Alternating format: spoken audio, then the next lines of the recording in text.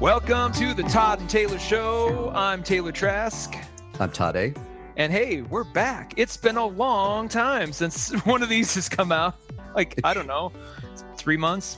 Since Wonder Woman, I think, was the last time we did this. That was only June, actually. So it's really just been 2 months. Yeah, June 6th. It feels like a while because we were doing this weekly for a good while there, and then we sort of stopped. You know, we have other shows that we're doing too. So it was a good time to jump back into the Todd and Taylor Show, dust off the show, so to speak, and get into some stuff and catch up.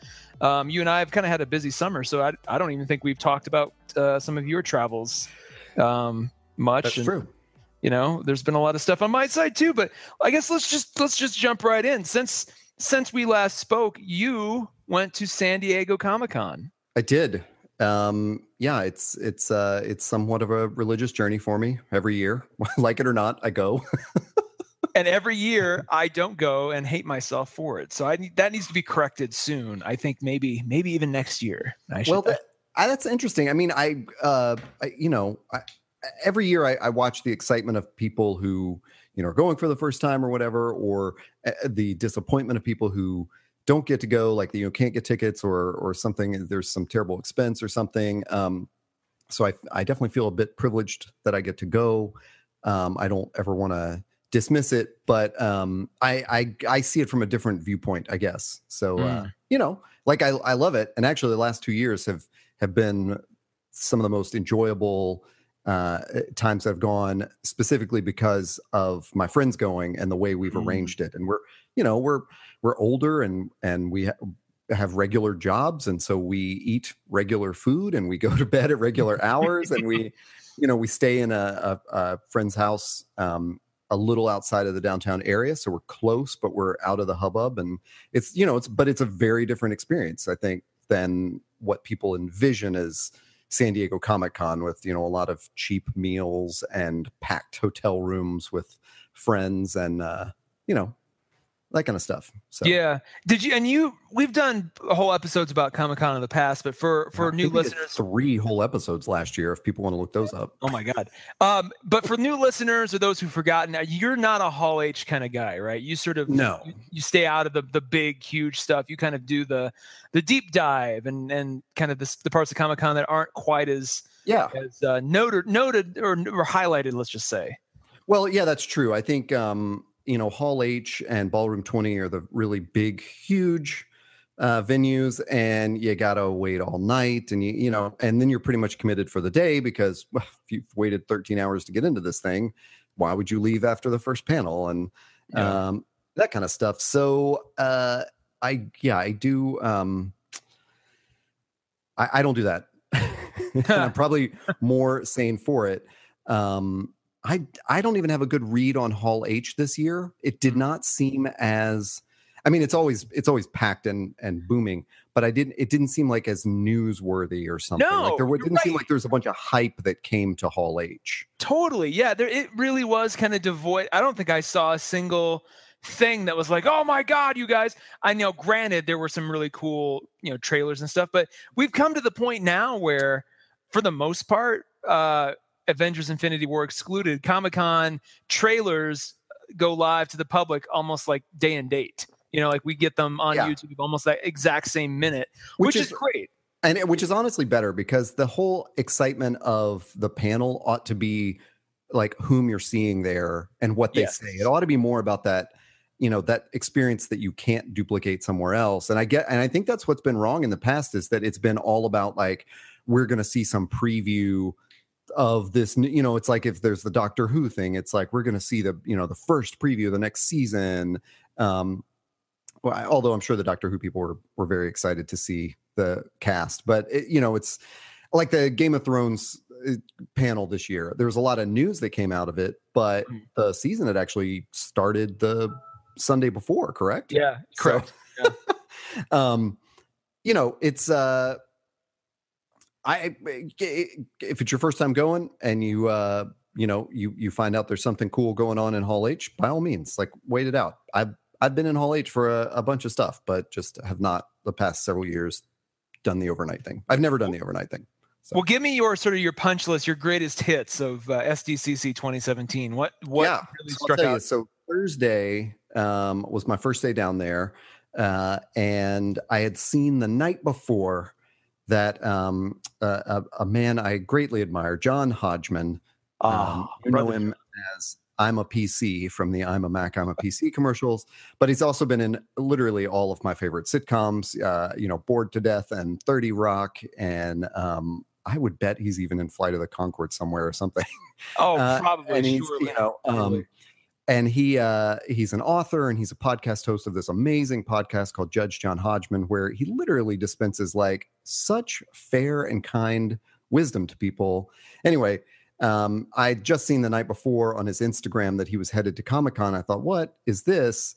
And he had a signing Thursday at 11 a.m. I was the fourth person in line and handed a little Post-it note on which to write my name so that he would not misspell it. And then, I just stood there at the corner of the table and there were just three people in front of me and they gave us a sample chapter, like a cool little sort of zine looking printout of this chapter from his new book. And he numbered all of them. So mine is SDCC 004. And, he asked me if the A was mandatory in the, and I said, yes, it is. There are a lot of Todds in my peer group. I was born in the 70s. It was a big name back then. And so he signed it to Todd, quotation marks A, and then put the best of the Todds. And, it's just like I had a brief moment where I said, I look forward to Summertime Fun Time, Judge John Hodgman, because I want to hear more about your bailiff's, shamey is what his bailiff calls nudity. And John kind of chuckled politely and said, wow, it's been a year already since we discovered that. And, so I had my moment with John Hodgman. And then did he have the Old West sheriff's beard and hat? Oh, yeah. He has this crazy beard, and lately what he's been wearing in, I assume, promotion of this book of his, Vacation Land, is sort of a ball cap that generally has like Vermont or some other New England state logo on it or something. And then he also had a jaunty tennis sweater tied around his neck, which he put on just as he was sitting down, like in plain view of all of us. We watched him get into costume. But then he also walked the floor, we all discovered later, with Adam Savage of Mythbusters, both of them dressed as Chewbacca's. So there were two Chewbaccas, which, as all of you Ween fans out there, was a great callback. Man, he's lost weight too. I almost didn't recognize him in his picture. Hodgman? Like he looks very different. I think he's looked that way for a while, but I feel like people just don't see him as much. That's true. Yeah. He the beard really slims him down, I guess. Gotcha. It's funny because the chapter of the book that he gave us is actually about the beard, or that's how it starts. That's a really cool find though. Like that's, again. Oh yeah. That's what I live for with Comic-Con. That to me is the reason for going. Yeah. And instead of like waiting in a 13-hour line, you're seeing a really cool cultural kind of icon. Yeah. On the convention hall floor, on the exhibit hall floor, just at the Random House booth. That's the thing to look for. People, I think, get, and now I when I say people, I mean the public that sees the news footage of everyone in costume and in giant lines. The people in the hall know what's up. Like if you go to Comic-Con, you'll pretty quickly learn like where the magic is. But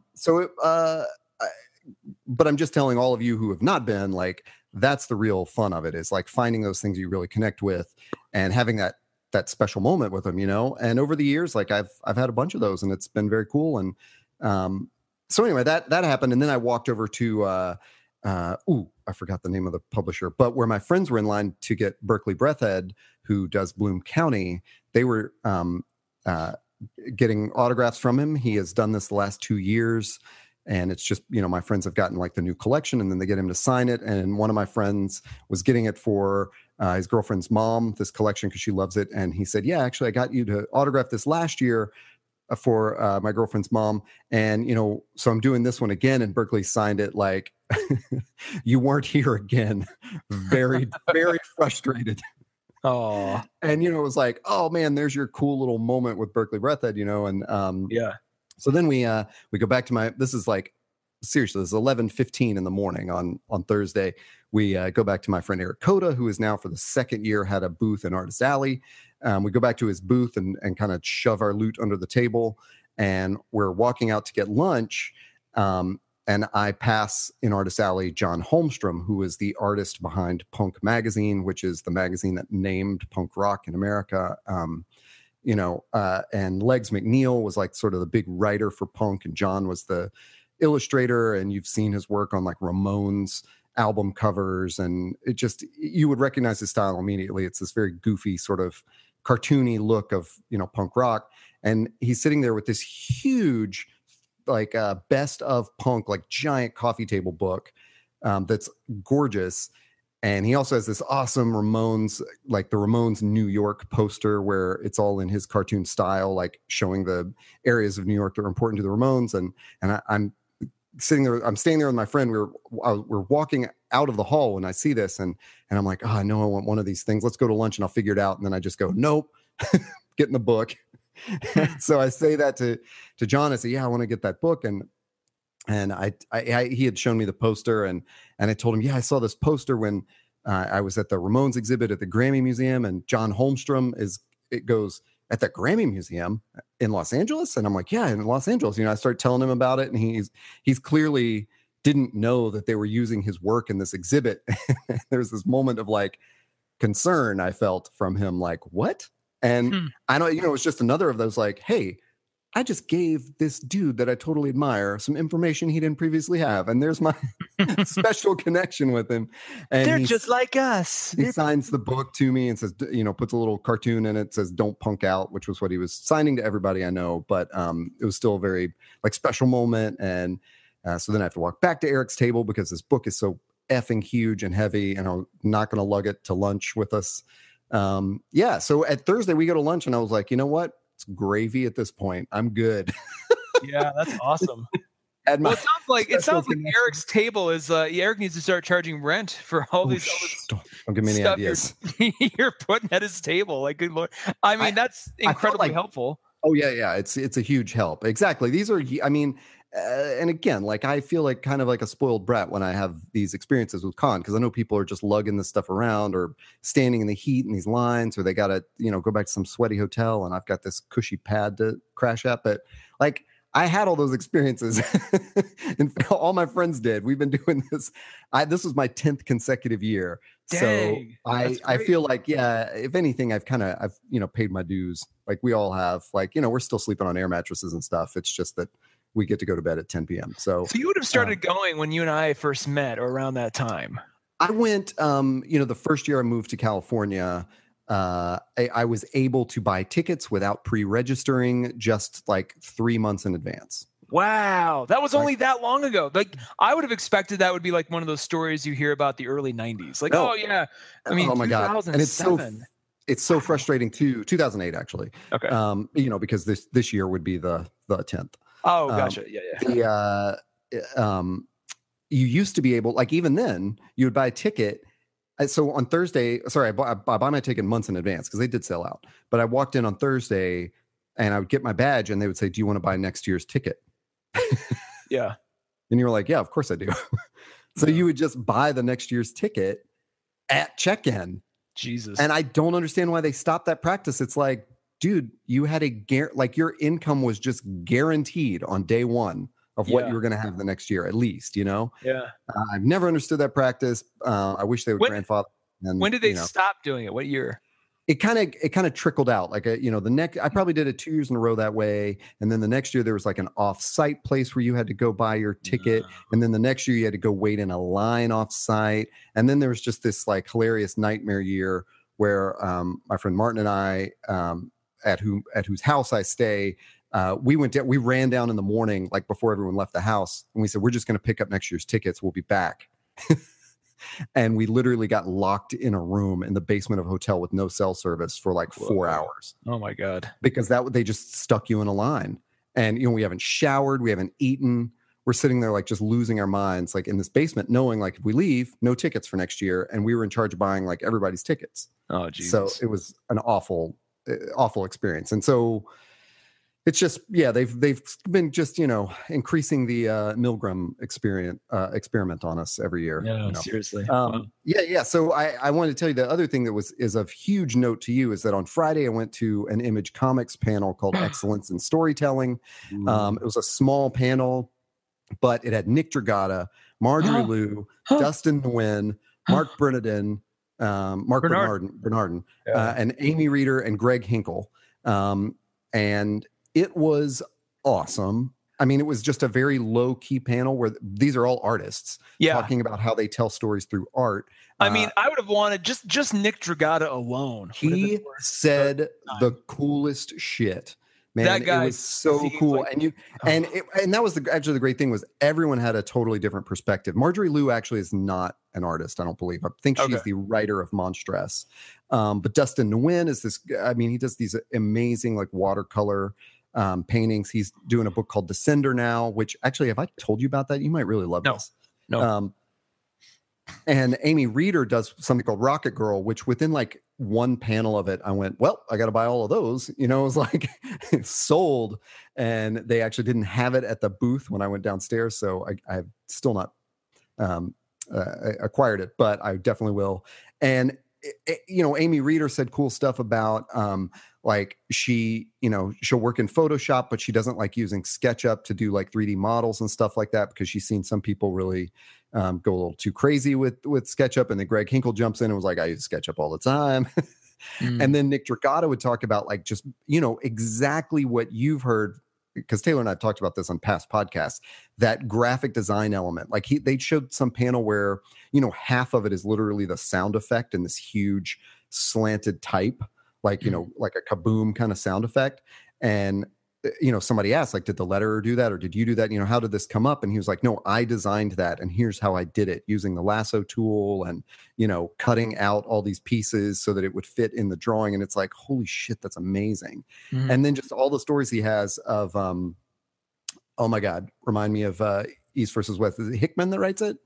East of West is Hickman, and then Dragata. Yeah. So Hickman would go to him and describe a panel, and Dragata would be like, no. Here's what we're gonna do.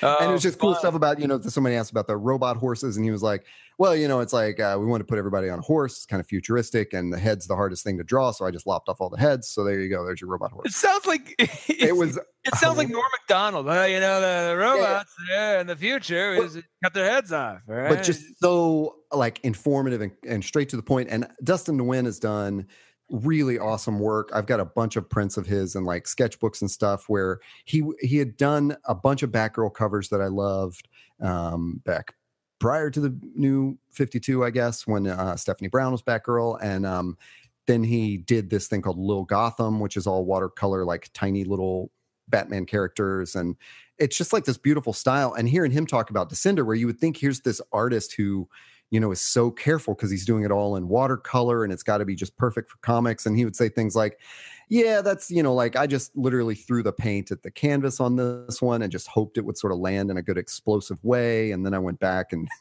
figured out how to do the rest of the panel. And, there were things like where he was like, yeah, well, I'll smudge this up, but it's Image. And they're not like super big on, consistency or whatever, so I knew I could get away with it. It's creator owned, basically. It's not like he said it's not like working on one of those titles like Batman where the major publisher has owned this property for 70 years and they're exact about Batman's eyebrow or something. So it was just super cool. And Mark Bernardin he's the writer of a book called Genius, and so so he and Marjorie were the writers on the panel, and they just said great stuff too. It was awesome. So that's my roundup. I hope I didn't run too long on that Image thing, but that was oh God, no, but again, for anyone listening, if you want to have a good Comic-Con experience, tweet Todd and just ask him what to do, because it's just like every time you come back, you offer this like other version of it's almost like a Comic-Con from another world. Oh, I'll tell you, like that's great to hear. And honestly, tweet at me even if you just want to know like where to eat. Or where the clean bathrooms are. Yeah. Good call. Your survival tips for Comic-Con. But I, totally credit my friend Chris Martin. You know him as the singer of Coldplay, but he took that. He was the one who found that panel, and I tagged along, and then we ran into two of our other friends there, who'd obviously had the same idea. He did make me pay for that decision by walking me around the entire goddamn convention floor. Well, trying to find the room, but it totally paid off in the end. And Chris also, I don't know, maybe it was Thursday afternoon or Friday, one of those days where we'd never done this before. But he just said, I kind of figured at some point this afternoon, I'm going to take a break. Let's go up to that gaming room. So we went to this game room, which, it's just a crazy side of Comic-Con where you don't think about it's on like the mezzanine level, so a lot of people just sort of pass through it going to the exhibit floor on the bottom or the rooms on the top. And a bunch of people who basically kickstarted games are there with their game hoping you'll play it with them. So we played this game, which I will Google when you're talking in a minute, and so I can plug it. But so we played a game with its inventor, and it's just like what a unique experience. It's like just me, Chris, and the inventor of this game teaching us how to play it. It was called Overlords of Infamy, and Chris ended up buying it because the Kickstarter had ended, but they said, if you want to put in an order now, we'll give you the Kickstarter price and whatever. And so Chris did it. So see, that's the area of Comic-Con, that's sort of the vein of Comic-Con that I most appreciate, is just kind of the celebration of creativity in that way. Like the whole thing is that, at the end of the day, but like seeing a floor where people are literally like, I'm making this, I want to talk to you about making this thing. Like, that's just so cool. Like that. I love that. Well, I'll tell you, we have got to, it can't be this year, obviously, because it happens in like 3 weeks, but we got to do like a Dragon Con thing too. I've been once, and it is you cannot overstate what a different kind of experience it is. Honestly, Taylor and I would go to everybody's Comic-Con and just report back on them if any of these Comic-Cons want to employ us and just fly us around to report on what the cool stuff is.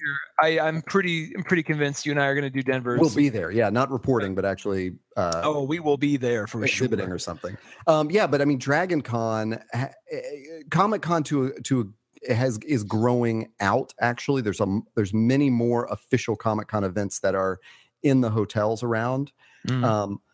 Dragon Con is just this labyrinth of rooms, like where different areas are. Like Artist Alley is nowhere near sort of the toy exhibit floor, which is nowhere near like where the games are and stuff like that. It's really crazy. Comic-Con feels navigable and understandable because it's one giant convention center, and then it's kind of like, hey, there's extracurricular stuff outside of that. And in fact, I can't believe I forgot this. So Friday afternoon, Eric Coda and I went to the Best of Earwolf panel, because Eric and I are fans of several different Earwolf podcasts, but it was Paul F. Tompkins and Paul Scheer. And oh my God, who else was there? Holy shit, I can't believe I just blanked out on everyone. The guy that runs it all, Scott Aukerman. Oh, yeah. And it was just so cool. I mean, I'm a huge fan of How Did This Get Made, obviously, and they ran it like the end of a How Did This Get Made, where they barely introed it at all. And Paul Scheer just took the mic and came out into the crowd and started asking questions. And that's cool. Eric, of course, was totally amused. And I was terrified because we were certain that Paul Scheer was just going to beeline to me with a question. And as soon as he stepped in the audience, I knew that was going to happen. And my brain went entirely blank, as it did, when talking to John Hodgman. Like, I just can't form words. And because Eric took me to a Comedy Bang Bang show many years ago in LA, and I was pulled on stage once, and then a couple hours later, Thomas Lennon came and sat in my lap to sing A Christmas Carol. It was incredibly awkward. And Eric, of course, is untouched, unscathed. No one embarrasses him, and he's right next to me in the front row. And then I was pulled on stage at a Penn and Teller show. Like, this is just a thing with me where it's like, you just have one of those faces. Yeah, this will mortify him. Let's get him up here. Or they're like, hey, he's gonna be a pretty agreeable guy. He'll be into this. Like, you never know. Paul Scheer walks all the way, like he walks down the row where Eric's on the end of the row. Of course, Eric can easily be gotten to. He walks down that row all the way around the back, then comes down to the row that I'm in. Like, and I'm the only person, but I'm way in the center. And it looks totally like he's just going to walk in. Luckily, there's someone right behind me in the row behind me, dressed like the devil, like totally skin painted red in a polo shirt from, I guess it's a show, Your Pretty Little Face is Going to Hell. And so obviously he couldn't even concentrate on me because he had to go straight for that guy. So thank God I was spared. The devil saved you, is what you're saying. But I do go see a live taping of How Did This Get Made next week, so possibly I'll get embarrassed then. But anyway, yeah. So I'll wrap that up. That it was great podcasting stuff, and some people asked for their advice, and their number one advice was get good microphones. Like, don't try to do it on, shitty microphones. Their other big top advice was don't do any Skype calls or, remote stuff. Just do a podcast with the guy that's in the city with, or your neighbor, someone who lives in the same city as you. So we're breaking out those rules. Yeah, that's all right. We should jump into trailers that we saw. We should, because a lot of these came out during SDCC. And I wanted to ask you about one that I did not actually see and totally forgot about, but that's Ready Player One. You were a big fan of the book. How does the trailer make you feel about the movie? Are you let's just say before I jump in with my thoughts, it's worth noting that the trailer has been largely divisive online, where a lot of people are like, "Oh my God, it's the greatest thing! It's Steven Spielberg's second coming." A lot of other equal amount of people are like, "Oh no, this isn't the book at all." And I'm in that camp. And granted, it's just more of a teaser trailer, but I saw this and I'm like, they are painting the picture of a different story entirely here. Like, there are scenes from the book, sure, but just the way they've teed it up, like it almost makes it sound. The whole point of the book is that it's a quest, basically, to find this thing that's gonna give this kid, the future he always wanted. And in the midst of kind of a dystopian future of our own, he goes into this VR world and has all these adventures, but it's towards an end. This makes it seem like this is just like almost kind of like, a kid's version of Tron, where it's just like, crazy things happen, like without any kind of purpose or like, I'll be very curious to see what the next one is. And granted, the movie is a year away, for sure. So we've got time, but I just wasn't, for all my anticipation, I just was not thrilled with the final product. Interesting. Yeah, that's I wonder, do you get a vibe from what you've seen? Is it a reader viewer split? Like, are there people that just kind of are coming to this as Spielberg fans, or sort of geek fans and video game fans and think that the trailer looks cool, or is it just not that clean of a split? Or there's some book readers I can't say definitively. I'm going to venture a guess that the split is pretty much along book or reader non-reader lines.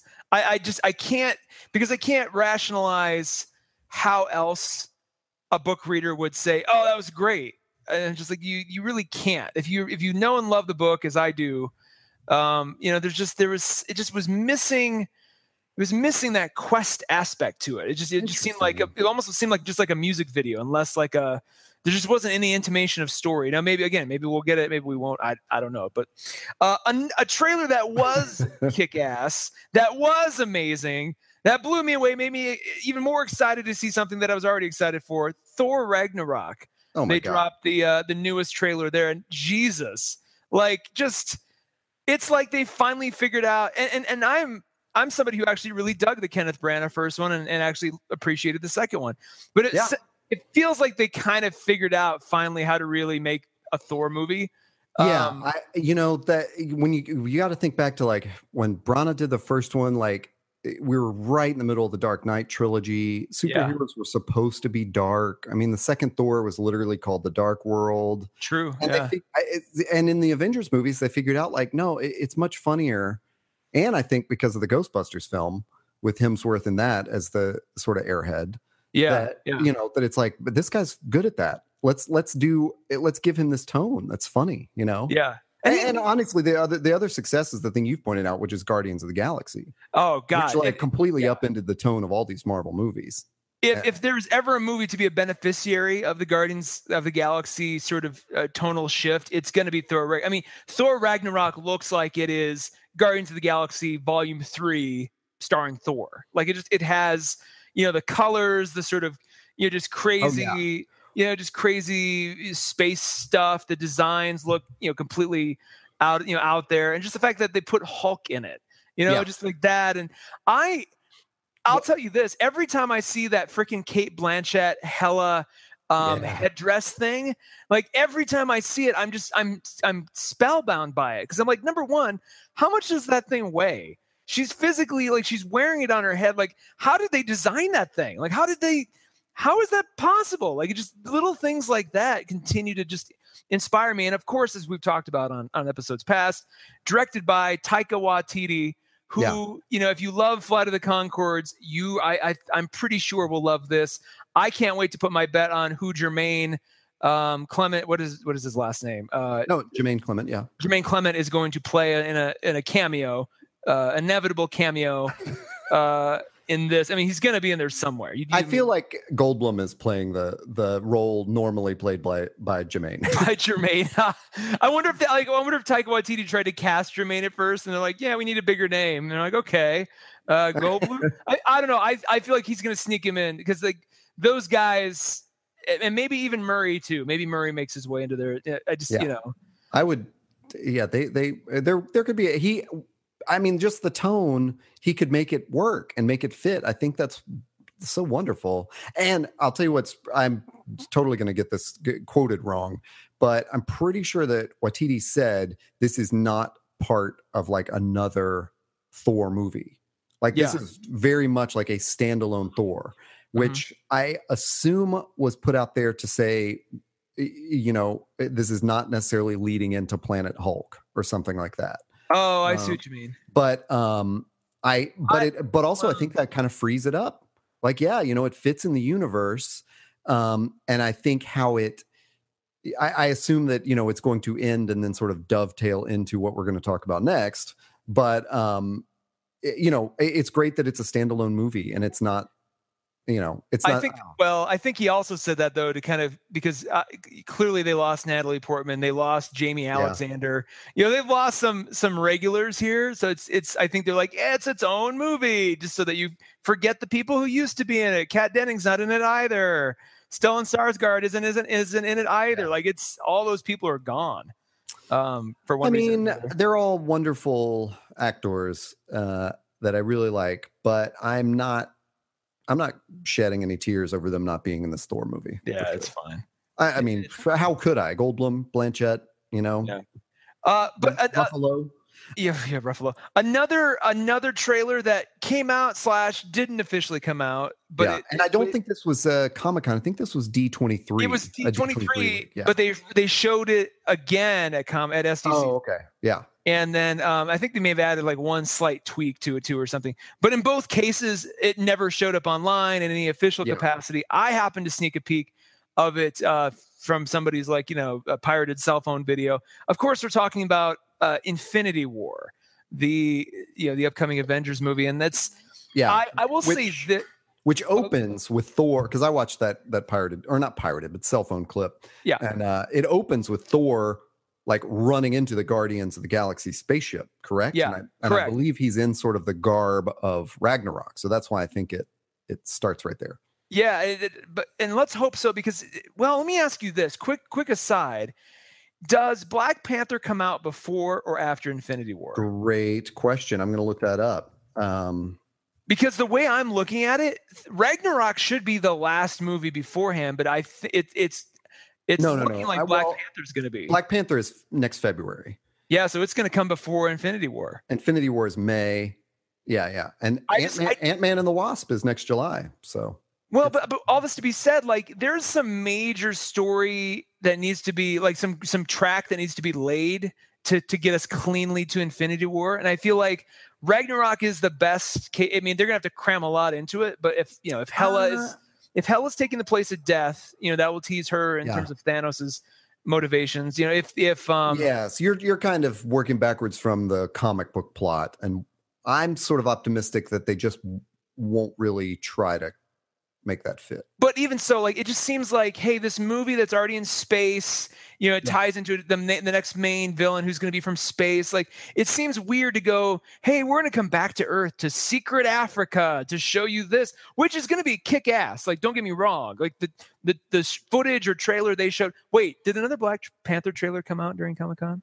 I believe it. No, it's just the long one that we saw. I think it was. They showed footage. Yeah. That's right. They showed finished footage that the cast had not seen. And everybody was great losing videos their of mind. them. Yeah, of the cast actually losing their mind. Yeah. So all that being said, like, it's going to be kick ass, but like, it's going to be a little jarring to be like, okay, this wonderful new hero on Earth now. I mean, if that's the last one, now here's Thanos. Like, what? Because there's going to be some stinger at the end of Black Panther that's for Infinity War. Surely. So like, what is that going to be? I don't know. Going back to the trailer, though, I've done a quick Google and seen a headline on Screen Rant that says Black Panther is an important factor in Infinity War. So then that means that must mean the Soul Gem appears there. Maybe so, because that's the only Infinity Stone that's left to be revealed. I thought they were all out there, but the Soul Gem is. Oh, whoa! I didn't even realize this because I haven't read Infinity War. That Wakanda is actually attacked in Infinity War by Thanos and the Black Order. Okay. So, yeah. Well, there we go. I guess that's an easy way to tie it in if they want to. So going back to the trailer, like, granted, we were seeing it through a shaky cell phone cam, but it just didn't. Something about it seemed off to me. It just seems like they're going to be cramming so much goddamn CGI into this thing that it's not going to feel real. It's not going to feel like anything that I'm that excited to see. And I just, and granted, that shot of him activating the glove and then like throwing down the moon or whatever the hell that was, that's going to be cool. But it's just the whole thing. Even Josh Brolin, I mean, he is a CGI mocap, character in terms of Thanos. So I'm just like, man, there's so much CGI. Well, I don't know.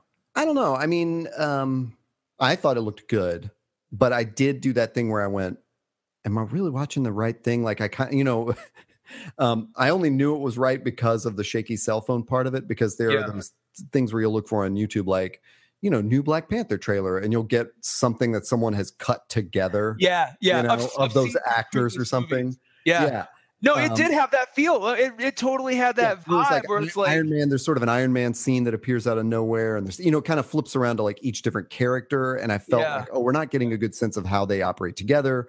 But I mean, I'm just giving them credit because they've done so many other good movies. So but let's take this as a contrast. That came out, and everybody's like, we want to see the real one, and Marvel's like, no, not yet. And yet we saw it and commented on it. And then the Justice League newest trailer emerges and actually blew me away a little bit. Like I was really, really pleasantly surprised to see that come out basically the same week that Infinity War came out to those of us who care.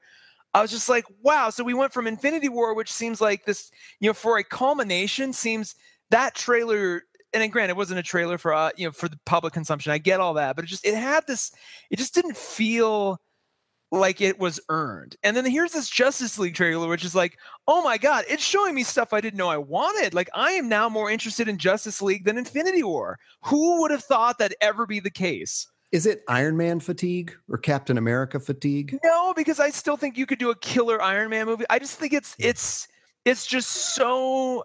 Marvel has been around so long now that there's a little bit of just fatigue in that sense. But they've forgotten to make daring choices like in the way they used to.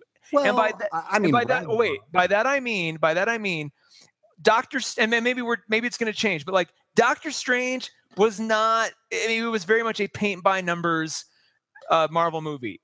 Even as much as I enjoyed it, as did you, Ant-Man, paint by numbers Marvel movie. Like, I will with that. I'll argue. I mean, I'll argue almost beat for beat that thing matches Iron Man 1 in more ways than people want to admit. But that aside, but like they've gotten into this kind of weird groove where I'm just like, you guys are just in cruise control now. Like, I want to see something really, advance the cause. Now, I think Black Panther is going to do that. Like, just that Black Panther trailer alone makes me go, oh my God, this is the direction. But I'll even say Spider-Man Homecoming felt a little just, if we had seen no other Marvel movies before or near it, maybe Spider-Man Homecoming would have blew me away. But I'm just like, I just felt like, man, at this juncture, I've seen this. Like, I've seen this.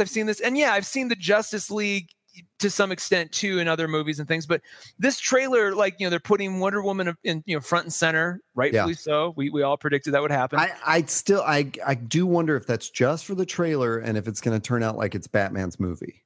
I think they were already angling pretty hard to make it his and her movie, but I think now in editing and reshoots and stuff, it's going to be a lot of her. I sure hope so. I mean, biggest movie of the summer, right? Wonder Woman. So. Oh yeah, so far, and so and granted, yes, it had its almost beat for beat or shot for shot remake of Loki landing in Avengers.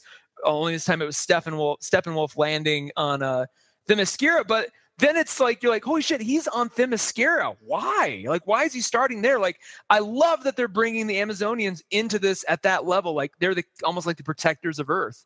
Just like, they're just everything I saw in that trailer made me go, I am super duper anxious. And if they can somehow convince me that Superman's not going to be resurrected evil for, the duration of the movie until the very end, like, I'll be even more excited.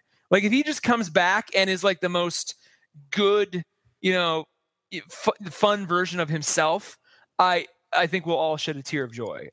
For some reason, that trailer, it just hit me in all the right ways. And I don't know if Joss Whedon had anything to do with that. I don't know if that was just, part of the plan the whole time, but it had a different fun feel. Even that scene at the end where Gordon is up with the bat signal and, and then he turns around and the Flash is just standing there. And he's like, "Oh, it's great that the Flash is the one that doesn't disappear." Yeah, right. And it's just like that's kind of rude, isn't it? And they all just kind of and it just that was always kind of that character's deal. But I feel like maybe they kind of even before Joss Whedon, maybe they kind of had figured out the right formula here, which is not the advantage it's going to have is that it's going to have a little bit more straight edge than Marvel stuff does. I think Marvel almost errs on the side of too much levity. Well, I think this might be. Let me throw a weird theory out there that I honestly haven't given much thought to. It's just occurring to me as you're talking about this. And when you and I are apologists for Zack Snyder movies. Yes, of course. But with the exception of Superman v. Batman, Bat Soup, he's actually done a bunch of great ensemble movies. I mean, Watchmen does a great job of introducing those characters, even if you don't like the movie. Like the way that it moves through the characters and really establishes them, I think does a pretty good job. Oh, you're so right. Sucker Punch, maybe not so much, but it is still a group effort in a way, like it's a super group. I mean, even 300 felt more like a group. Like I didn't go into that thinking it was what's his name's starring role. Like I really thought he was just sort of the lead of this band of people. Who am I trying to think of? I'm going to say Russell Crowe, but Gerard Butler. Yeah, Gerard Butler. God, where did he go? And so maybe just the trick was that like Man of Steel and Bat Soup didn't actually have enough characters in the ensemble for him. And maybe Justice League is maybe he really is good at that ensemble cast. And that's, and hopefully they did take some notes from like how badly Suicide Squad was received and things like that, and went, we need to lighten this up, and we've got some good opportunities to do that with Flash, and we've got good opportunities to show a different kind of leadership with Wonder Woman, and let this, the tough guy role be played by Aquaman or something. Even though, I do wish there were like Hawkman or something, or even Plastic Man instead of Cyborg. I'm not a big Cyborg fan. Plastic Man. Oh my God. I feel like I was a big Teen Titan, the first Teen Titan cartoon, the WB animated, series that they were doing. I mean, they're on their like fifth Teen Titan iteration now, but that first one was great. And the way they treated Cyborg in that, I always thought was awesome. So my one complaint is that Cyborg seems a little wooden in all these trailers. Like he's just, I honestly, that's a big deal. Yeah. And it's just like, well, all right. I mean, and maybe that was it would have been fun to see him a little bit more Luke Cage-esque. And then he and Flash could, basically pal around together, because he would be as young as Flash. He'd be late he is teens, he's early young, 20s. right? Yeah, I so don't just- actually know who's the Flash in Justice League. Is it Wally? Is it They Wally haven't West? said yet, have they? Do we know? No, But Barry Allen. yeah, and I will say that like Just when I Barry was a reader of the Teen Titans, you know, I didn't have like strong feelings about Cyborg. I just once he joined the Justice League, I just didn't quite understand it. Like maybe he was always a Teen Titan to me. But anyway, we should move on from that and talk about Yeah, well, the trailer of trailers. So all those trailers that we saw and mentioned were lovely, except for Ready Player One. I mean, they were great, and alone, you know, each of those alone would have been like, wow, that's great. All of a sudden, Netflix shows up at Comic-Con, and like it's almost like they were sitting there in the audience, you know, like these trailers are playing. They're like, yeah, okay, you think that's just really cute. That's good for you. And they walk up there and they just lay down the biggest goddamn like. I don't even know. Where to even?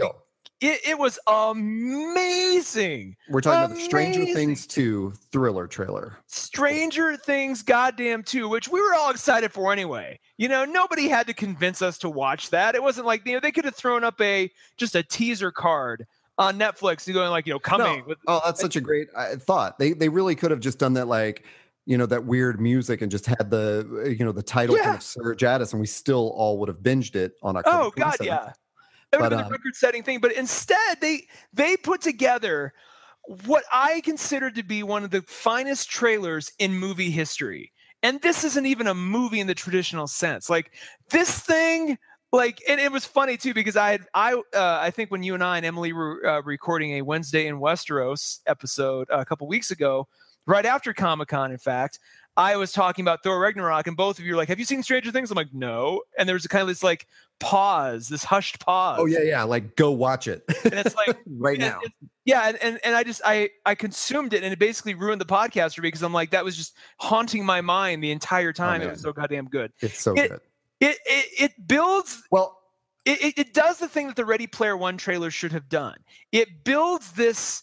You get a full sense of the season in every way, shape, and form, in terms of the tone, the raised the raised stakes. You know, the new Sean Astin's character, like you immediately get a sense of who he is. You're like, oh my God. It also, to me, answered that question of like, you know, when Stranger Things was over, we were like, what are they going to go back to the same cast of kids? Yeah. Like we wanted to be an anthology. And then if they're going to do that, how are they going to get 11 back into it? Because obviously, like, we loved her. We want to see more of her. Mm-hmm. And I felt like this trailer sort of answered that question really definitively. Like, yes, they have more to talk about with, you know, this cast or this group of characters, and there's 11. And it was like perfect. There's, you know, we're not like stuck waiting like, oh, you know, is it just going to be the boys and like, you know, she's not in it or something. It was like, no, they answered it. Yeah. And it was really cool. Plus just running it to Thriller by Michael Jackson. Oh God! You know, especially like even, narration by Vincent Price. Not just Thriller. It was a sort of remixed version. Yeah. That starts off and you don't quite know it's Thriller, and then all of a sudden, like Vincent Price's narration comes in, and you're like, oh my God, they're actually doing that. They're actually doing. So not only was just the trailer itself amazing, you get stuck because you're like, oh my God, they're actually doing. They bought Thriller. How does any of this happening? Well, Netflix is heavily in debt, but I will say at Comic-Con Netflix had like a whole outside experience or something, and they were giving away these cool like trucker caps that were just black and said Stranger Things, you know, on the Stranger Things logo, and we really wanted to get one, and we saw some guy walking out of the experience with one, and we asked about it, and he was like, no, you're literally waiting for like 2 hours just to walk through and see all their trailers. Wow. Give you the hat. And we were like, nah, we're not gonna wait. Sorry, man.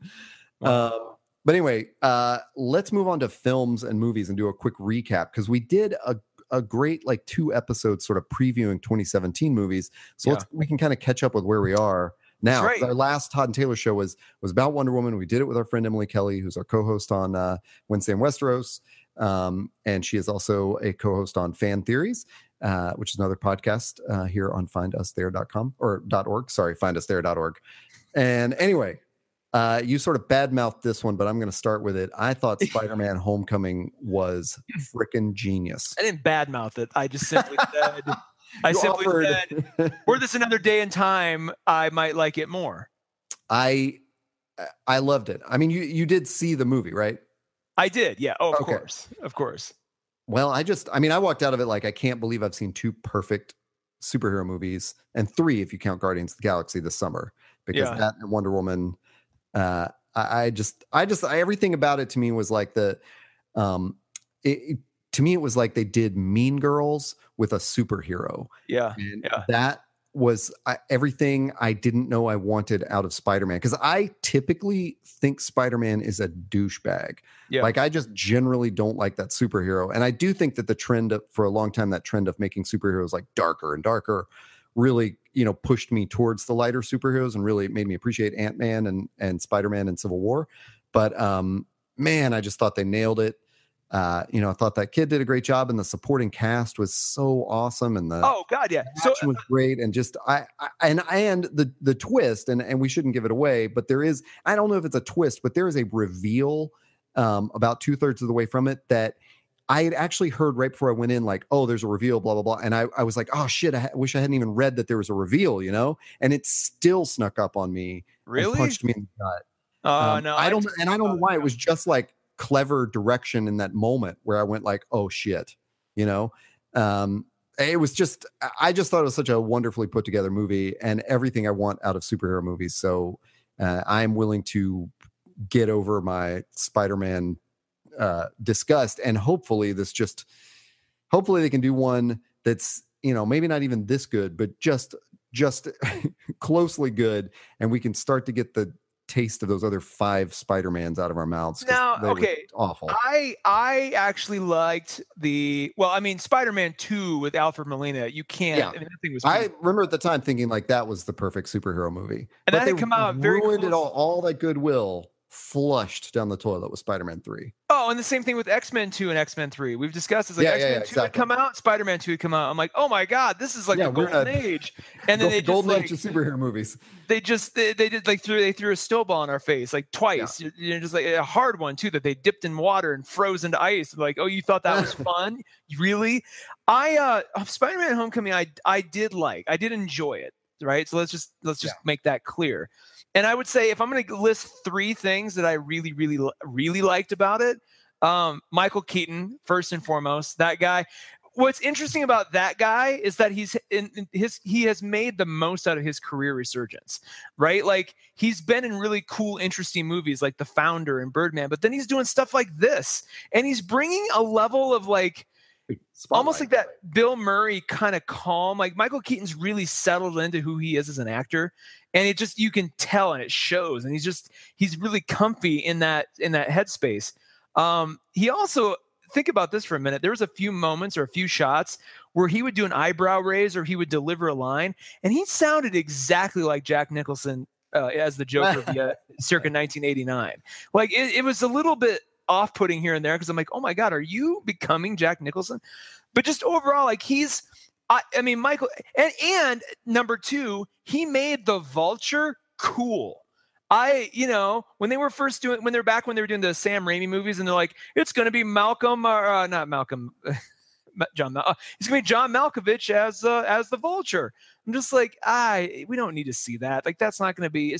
The Vulture's the least interesting Spider-Man villain in my mind. And like, I just think this was rescued by Sony making that deal with Marvel. God, yes. And Marvel going, we know how to do this. It didn't even have to have Iron Man in it. I mean, I actually sort of dreaded too much Iron Man, but it shouldn't have had any. I thought it was okay.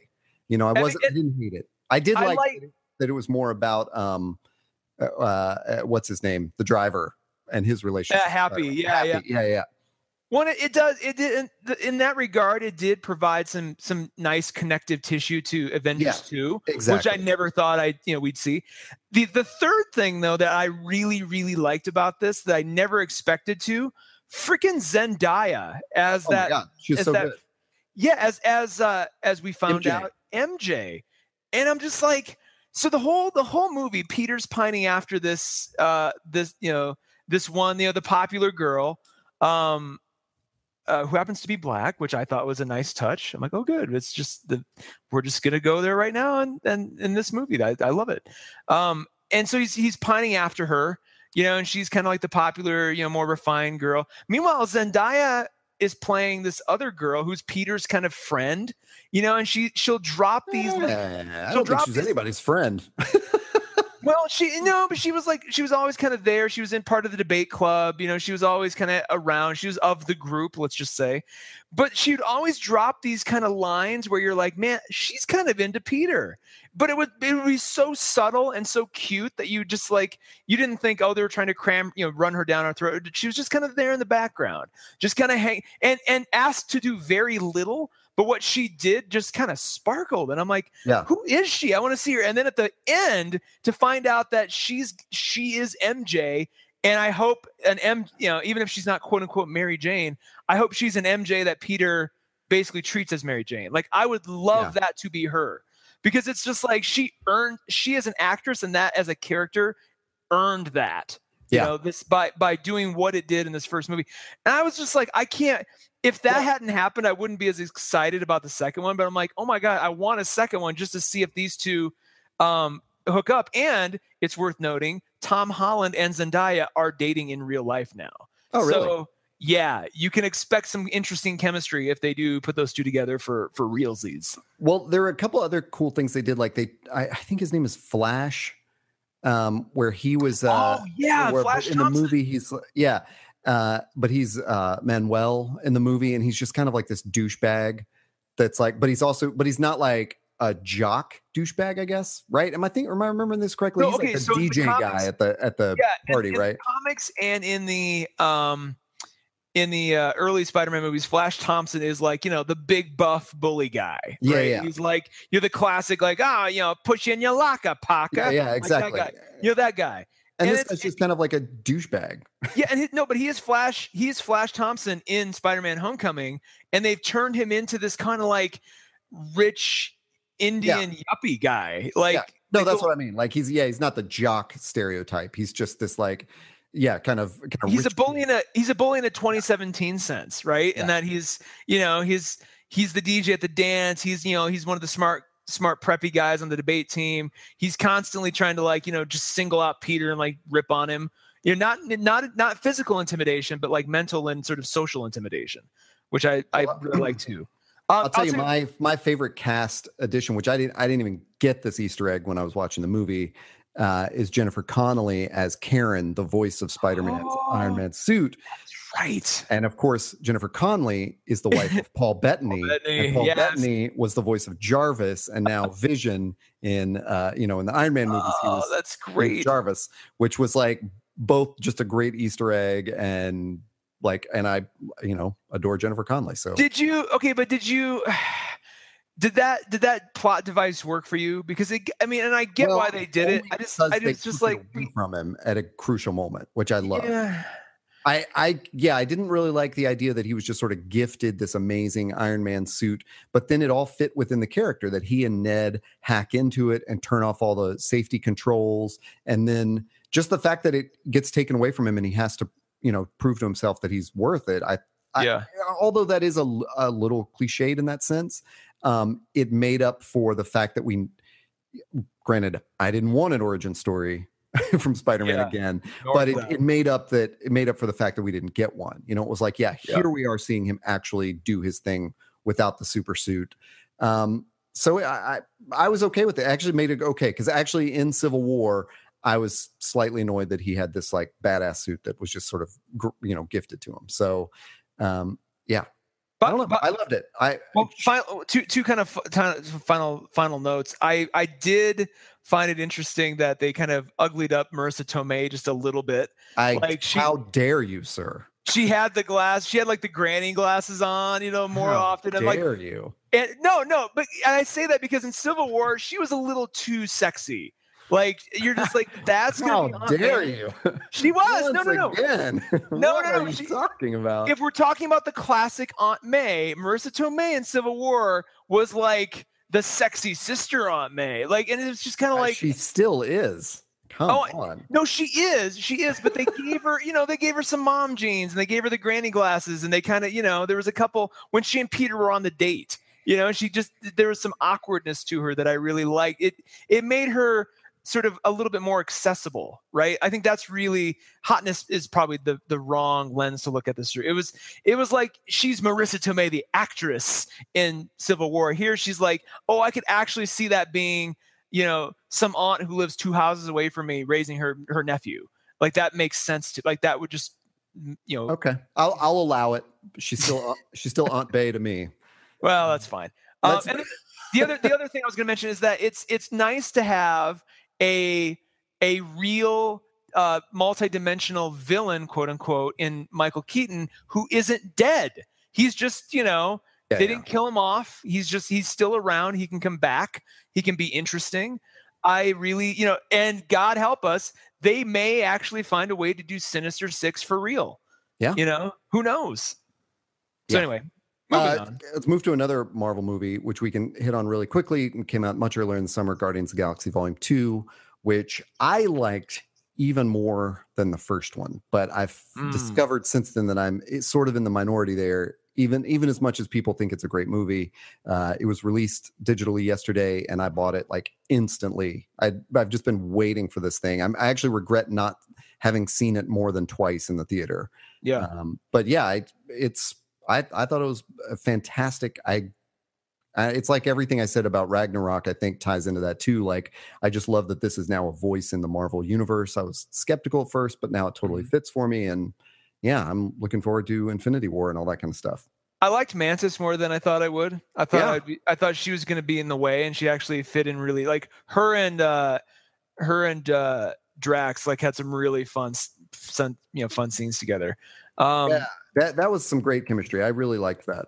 And I also just dug, it gave Yondu a lot richer. I mean, like an arc. He was great. Story. Yeah. Well, he was great in the first one too, but like one, this is not at all what I thought. I thought, if anything, he'd end up being like Nebula's real, biological dad or something, I never thought they would make him like the crucial sentimental character in Peter's life. And I'm like, wow, what a fun, really well done pivot on that character. Yeah. I just really I want to go back and watch the first one now with that context. Because I might appreciate it even more. Yeah, I'm looking forward to watching Volume 2 again when we end this podcast. Did you see Dunkirk? No, I didn't, and I'm not going to. What? And here's crazy. Here's why. I'll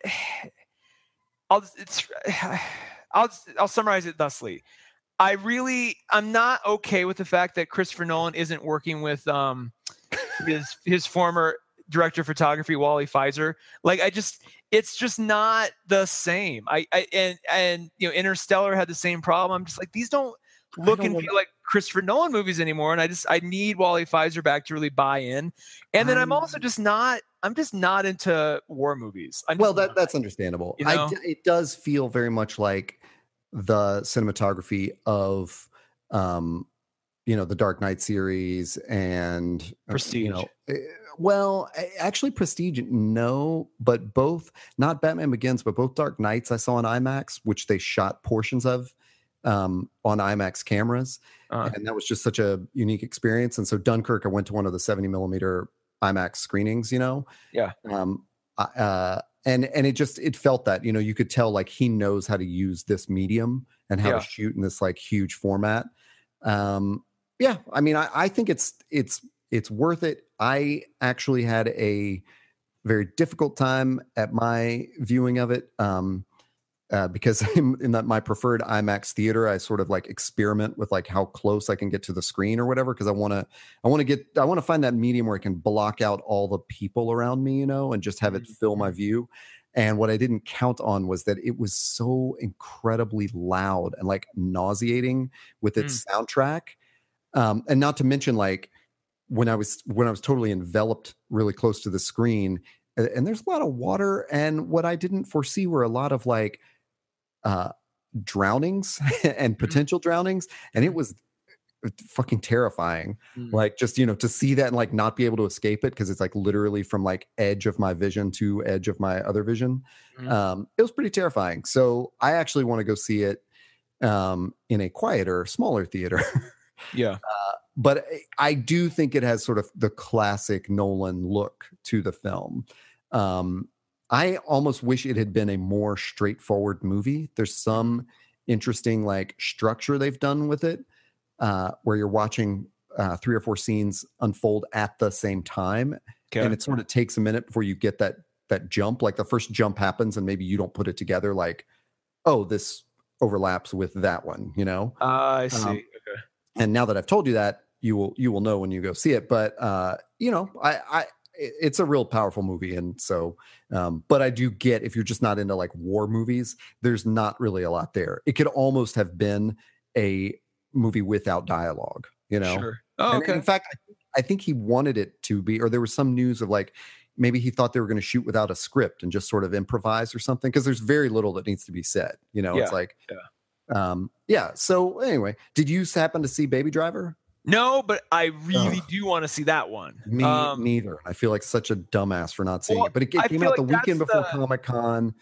Game of Thrones came out that same weekend. Then I went to Comic-Con. I just haven't had a chance to catch up. So it feels like Baby Driver feels like that sort of kind of sleeper hit of the summer, because it kind of came and went, but it was like it had such a little spike in people talking about it and digging it, and digging the soundtrack and the ability. Kevin Spacey's in it. The new Han Solo's in it. It's just like, I think I'll definitely rent it if I don't make it to the theater to see it. But yeah, cool. Were there any other movies that you wanted to mention that we haven't caught up on since Wonder Woman? Yeah, there's 2. One just came out, Dark Tower. I haven't seen it yet. I'm going to see it this weekend, and by all accounts, I'm going to probably enjoy it, in the same way I would enjoy just the your bog standard summer movie. By all accounts, it sounds like they got a few things right, but the tone and just the fact that this probably just shouldn't be a movie. A lot of reviews are kind of ragging on it. So I'll be optimistic. I read something about it's like literally a jumping off point for a series.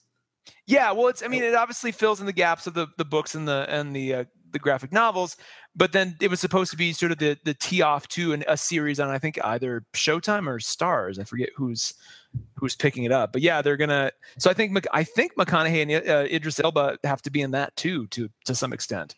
Yeah, so. That's what I read, that like the series is actually going to time jump and tell like the stories of Space Cowboy before the movie happens. Yeah, but they will appear in it sort of in a flashback or flash forward or something like that. Yeah. So maybe not regulars, but in it. Yeah. But anyway. And the other movie, and I'll say the other film that I really want to recommend is one called Endless Poetry. It is the newest work by Alejandro Jodorowsky, who I have made no mistake in showing my love for him on various episodes. The focal point of Jodorowsky's Dune. Very prolific comic writer. Lots of amazing work for this guy. He put out a movie a couple years ago called A Dance of Reality, which is based on his early life as a child in Tocopilla, Chile.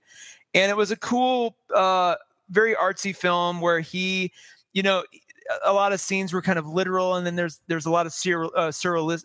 I can't even say the word. Surrealism. Yeah, surrealism. Surrealistic. Surrealistic. You need to cut this entire part out. I can't. We're not going to do that. Fuck me. Anyway. Yeah. Anyway. God Almighty, this is going to bug me now.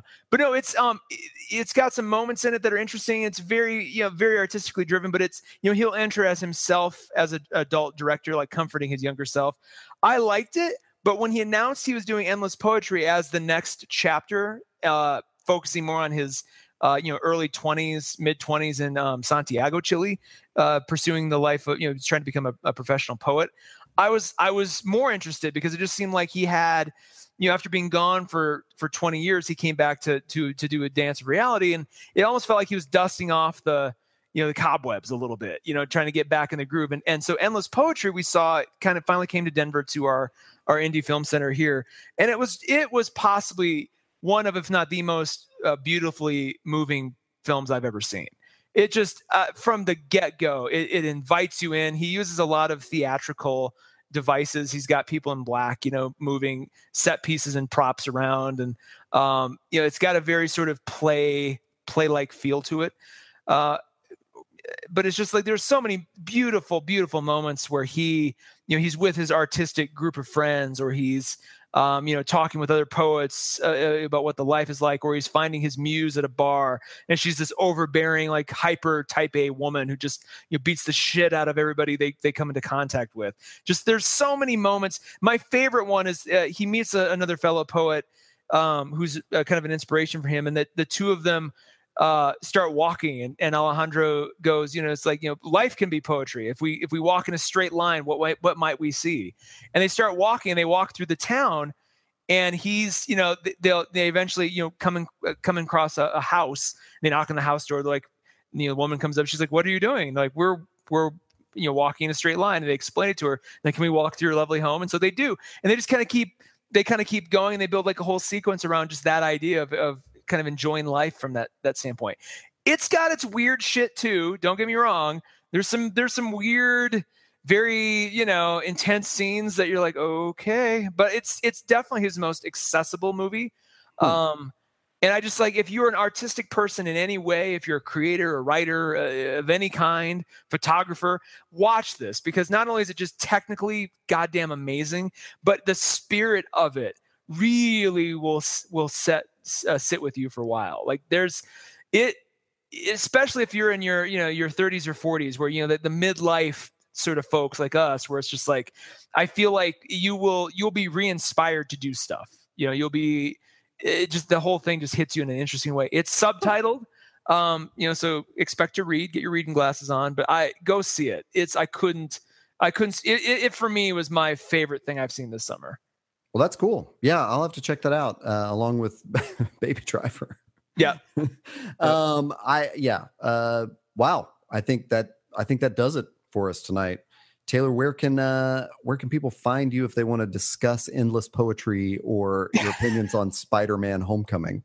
Yeah, we can talk about Spider-Man: Homecoming for sure. You find me on Twitter. I'm at Taylor Trask, TaylorTrask. Todd, how about you?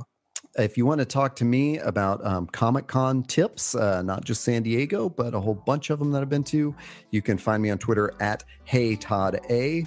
And Taylor and I both do a podcast with our friend Emily Kelly called Wednesday in Westeros, which, as you might imagine, comes out on Wednesdays, and in which we talk about Game of Thrones. And you can find that podcast, Emily's other podcast, which is called Fan Theories, and the Todd and Taylor Show at findusthere.org. not .com.org, and we're on all sorts of social media as Find Us There as well, on Twitter and stuff like that. So follow us in all those places, and I will see you next time, Taylor. See you, Todd.